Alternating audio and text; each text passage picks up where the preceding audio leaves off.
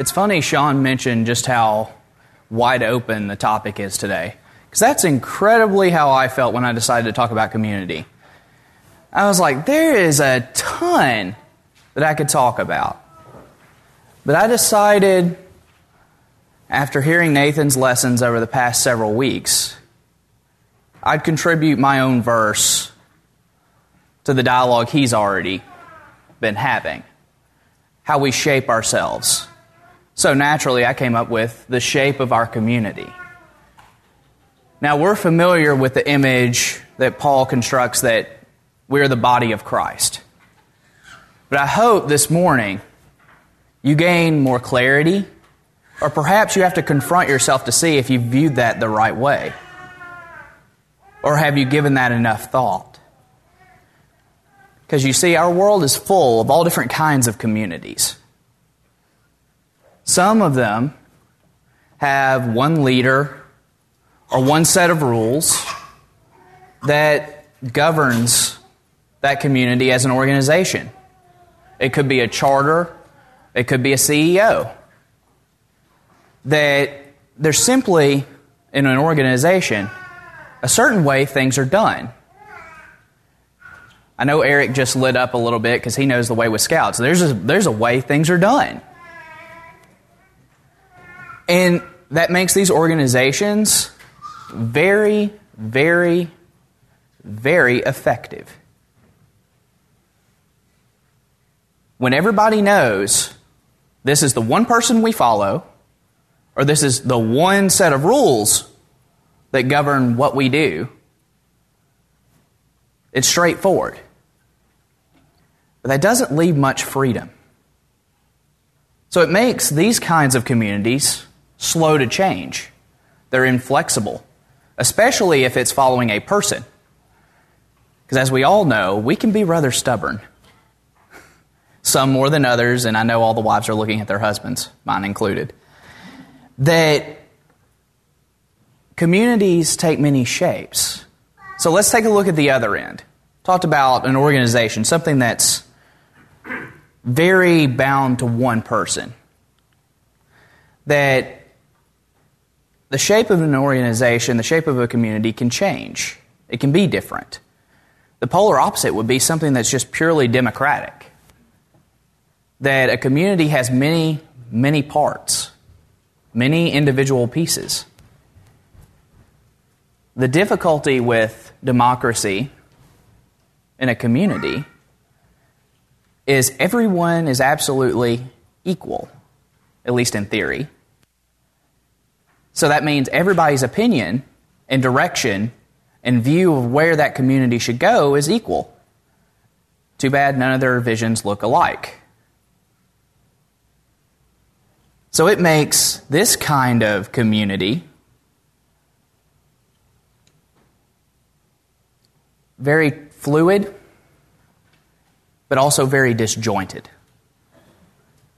That community is free to change and to think differently, but that also makes it hard to make one clear direction for that community. One focused area that community can head in. So a lot of times, those communities don't stay together.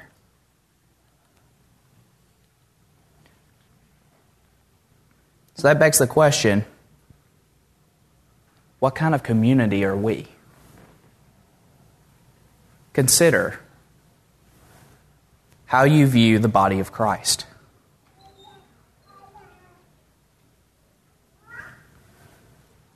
What kind of shape are we? What form?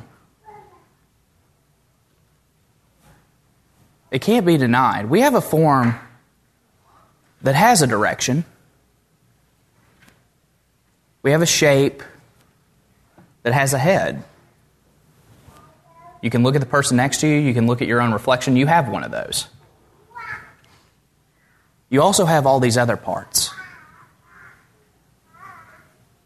So it doesn't leave us with an easy answer. But I want to look at Colossians chapter 1, verse 15 to 23. talking about Jesus as the head of the church, or the head of the body. The Son is the image of the invisible God, the firstborn over all creation. For in Him all things were created, things in heaven and on earth, visible and invisible, whether thrones or powers or rulers or authorities. All things have been created through Him and for Him. He is before all things, and in Him all things hold together. And He is the head of the body, the church. He is the beginning and the firstborn from among the dead, so that in everything He might have the supremacy. For God was pleased to have all His fullness dwell in Him, and through Him to reconcile to Himself all things, whether things on earth or things in heaven, by making peace through His blood shed on the cross. Once you were alienated from God and were enemies in your minds because of your evil behavior. But now He has reconciled you to Christ's physical body through death, to present you holy in His sight, without blemish, and free from accusation.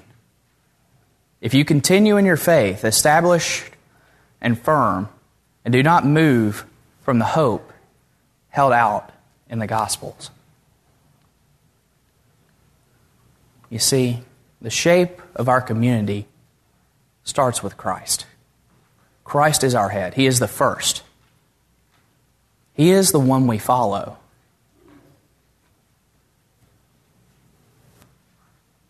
Don't be mistaken. I can stand up here and be a leader. Nathan can stand up here and be a leader. Jim or Van can stand up here and be a leader. They can lead from the back of the auditorium. But who we follow, who we all follow, is Jesus. We are one body with many parts. I invite you, look around the room. There are a lot of people here. There are a lot of people not here this morning. We're a body of many parts, but we do have one purpose. That purpose is to be a part of this body and all that that entails, because we are the body of Christ. In 1 Corinthians chapter 12, starting in verse 12, just as a body, though one, has many parts, but all its many parts form one body, so it is with Christ. For we are all baptized by one Spirit, so as to form one body, whether Jews or Gentiles, slave or free. To put this in the modern day sense, whether you're upper class, lower class, whether you're black, white, Asian, doesn't matter. None of those divisions matter in Christ. And we were all given the one Spirit to drink. Even so, the body is not made up of one part, but of many. Now, if the foot should say, because I am not a hand, I don't belong to the body, it would not, for that reason, stop being a part of the body. And if the ear should say, because I am not an eye, I do not belong to the body, it would not, for that reason, stop being part of the body. If the whole body were an eye, where would the sense of hearing be? If the whole body were an ear, where would the sense of smell be? But in fact, God has placed the parts in the body, every one of them, just as He wanted them. If they were all one part, where would the body be? As it is, there are many parts, but one body. The eye cannot say to the hand, I don't need you. And the head cannot say to the feet, I don't need you. On the contrary, those parts of the body that seem to be weaker are indispensable. And the parts that we think are less honorable, we treat with special honor. and the parts that are unpresentable are treated with special modesty, while our presentable parts need no special treatment. But God has put the body together, giving greater honor to the parts,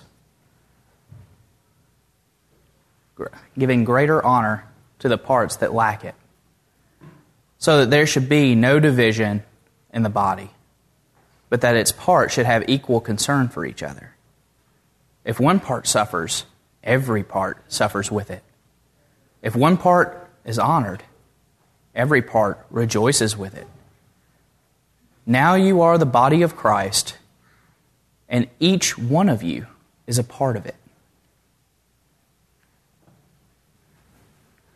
It's a very special set of scriptures, and a lot in there. Each part of the body, each and every person here, has a different set of talents, has a different piece they bring to the body.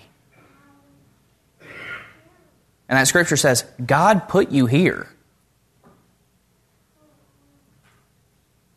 Have you ever stopped to consider, if you viewed your life with what purpose God placed you here with, what different decisions you might make? Instead of just thinking, oh, I chose to be here this Sunday, even though I'm tired, even though my bed was awfully warm this morning. You serve a purpose to the body. I need each and every one of you. Christ needs each and every one of us. You need the person that's sitting down the pew from you. Even if you're a visitor here with us this morning, God brought you here for a reason, to connect you in some way.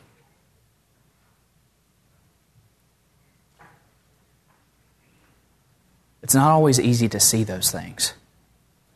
But each and every one of us is an equal, yet different, part of the body. It gives us a completely different view of what shape we have as the church.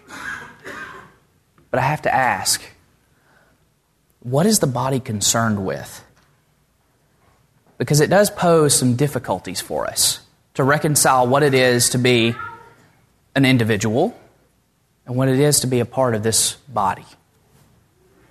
So I have to ask, what is the body concerned with? Is the body concerned with doing or with being? And it's kind of a trick question because it's both. But it's one more than the other. A few weeks ago, Nathan, in part of one of his lessons, talked about doing or being in reference to the individual. But I want to tie that into what it is as part of the body of Christ.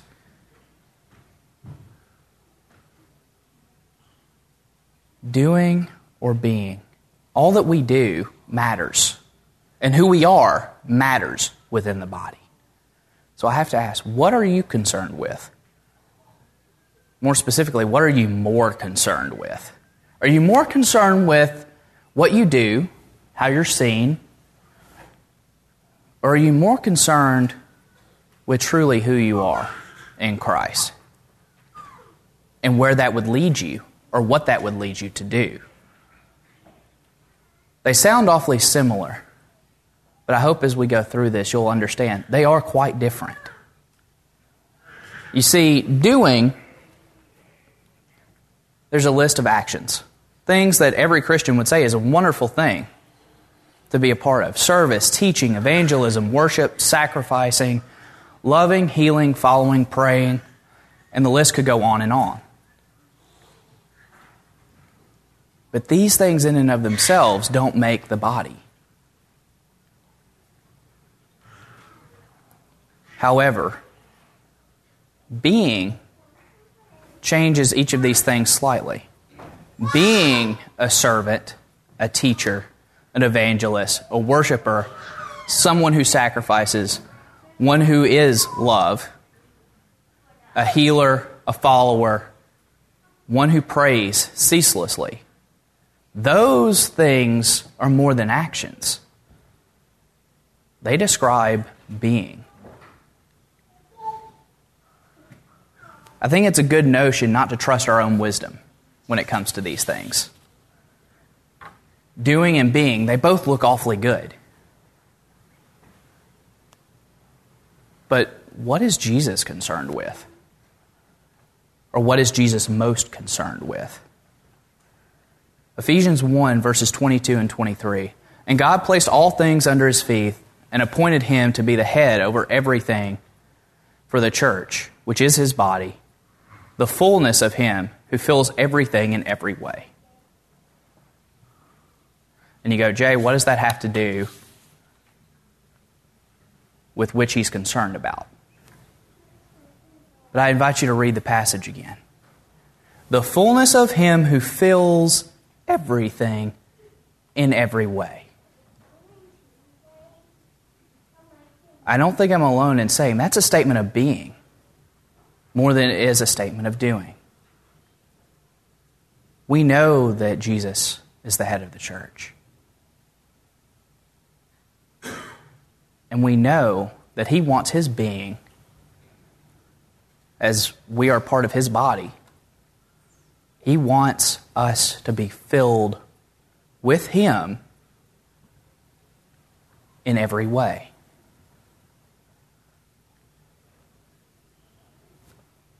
So who is Jesus? Jesus is the Son of God, Son of Man, Rabbi, servant, Savior, Shepherd, Good Shepherd, Lord. Jesus is each and every one of these things. And being these things means he does things. The doing comes from being.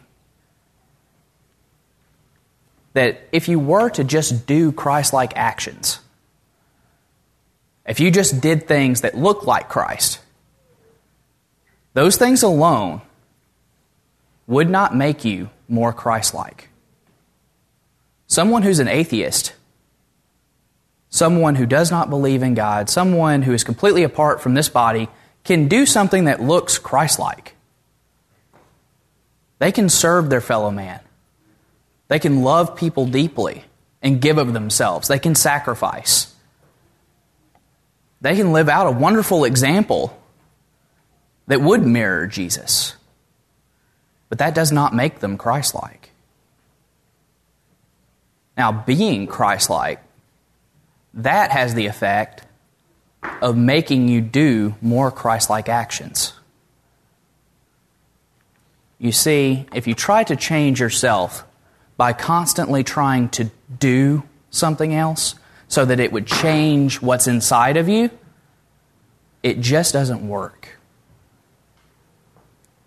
Imagine yourself however you would. Compare yourself to a pot, a bowl, a vessel, whatever. Anything, including yourself, has some sort of being. And that being is not going to be permeated from things from the outside. No matter how much you force and compress and try to do more and do more and do more. We can do so much church that we can choke and not be the church. We can do so many Christian things, we don't actually ever become a Christian. But if you change from your being, if your being is where you look to be Christ-like, then you can't help but do more and more Christ-like things. And when you change from the inside out, there's nothing outside of yourself constraining you. There's nothing outside of this body constraining us from changing the world. This community can have a much greater impact in the community at large.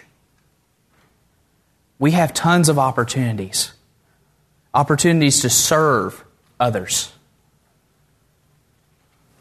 Whether it's going and working like we did a little over a week ago, and going to the domestic violence shelter and spending a few hours just working and helping them out. It could be preparing food for Meals on Wheels, or working for Habitat for Humanity, or any number of things.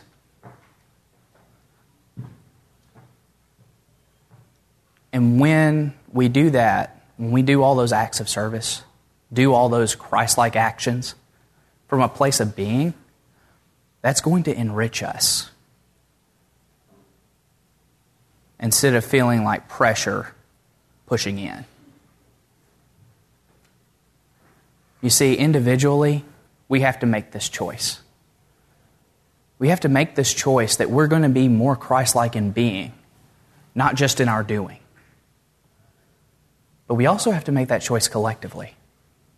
It's easier to look at ourselves in a lot of ways than it is to look at our community, to look at this body and say, what needs to be different? How do we need to be more Christ-like instead of just doing Christ-like things? Now, one way we do that is something we share each and every Sunday. Each and every time we come around this table, we're reminded of the community we have. It's no secret why the word communion is the same root as community. We gather here. We gather here to remember.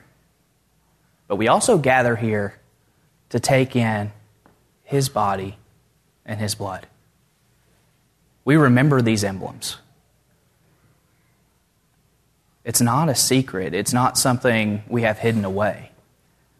We're all invited to be a part of this community, to gather around this table each and every Sunday. And we're asked to gather around each other constantly. That we are the body of Christ. We have many parts, but we are one body. So I ask you this morning, I ask you to choose. Choose now to be Christ-like in your being as an individual. And I ask you to choose that in our community, in our body. Choose to be more Christ-like, not just do Christ-like things. If you need to rededicate yourself to this body, if something in you needs to change, you may not even know what that is yet. But if there is something, and you need our help, you need our support, we're here for you.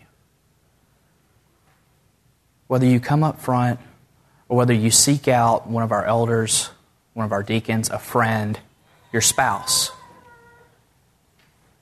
don't leave here the same as you walked in. This community is a place of change to become more Christ-like. Now, if you need to become part of this body, this is a time for you. You can become part of the body of Christ. This time is here for you this morning, together as we stand and sing.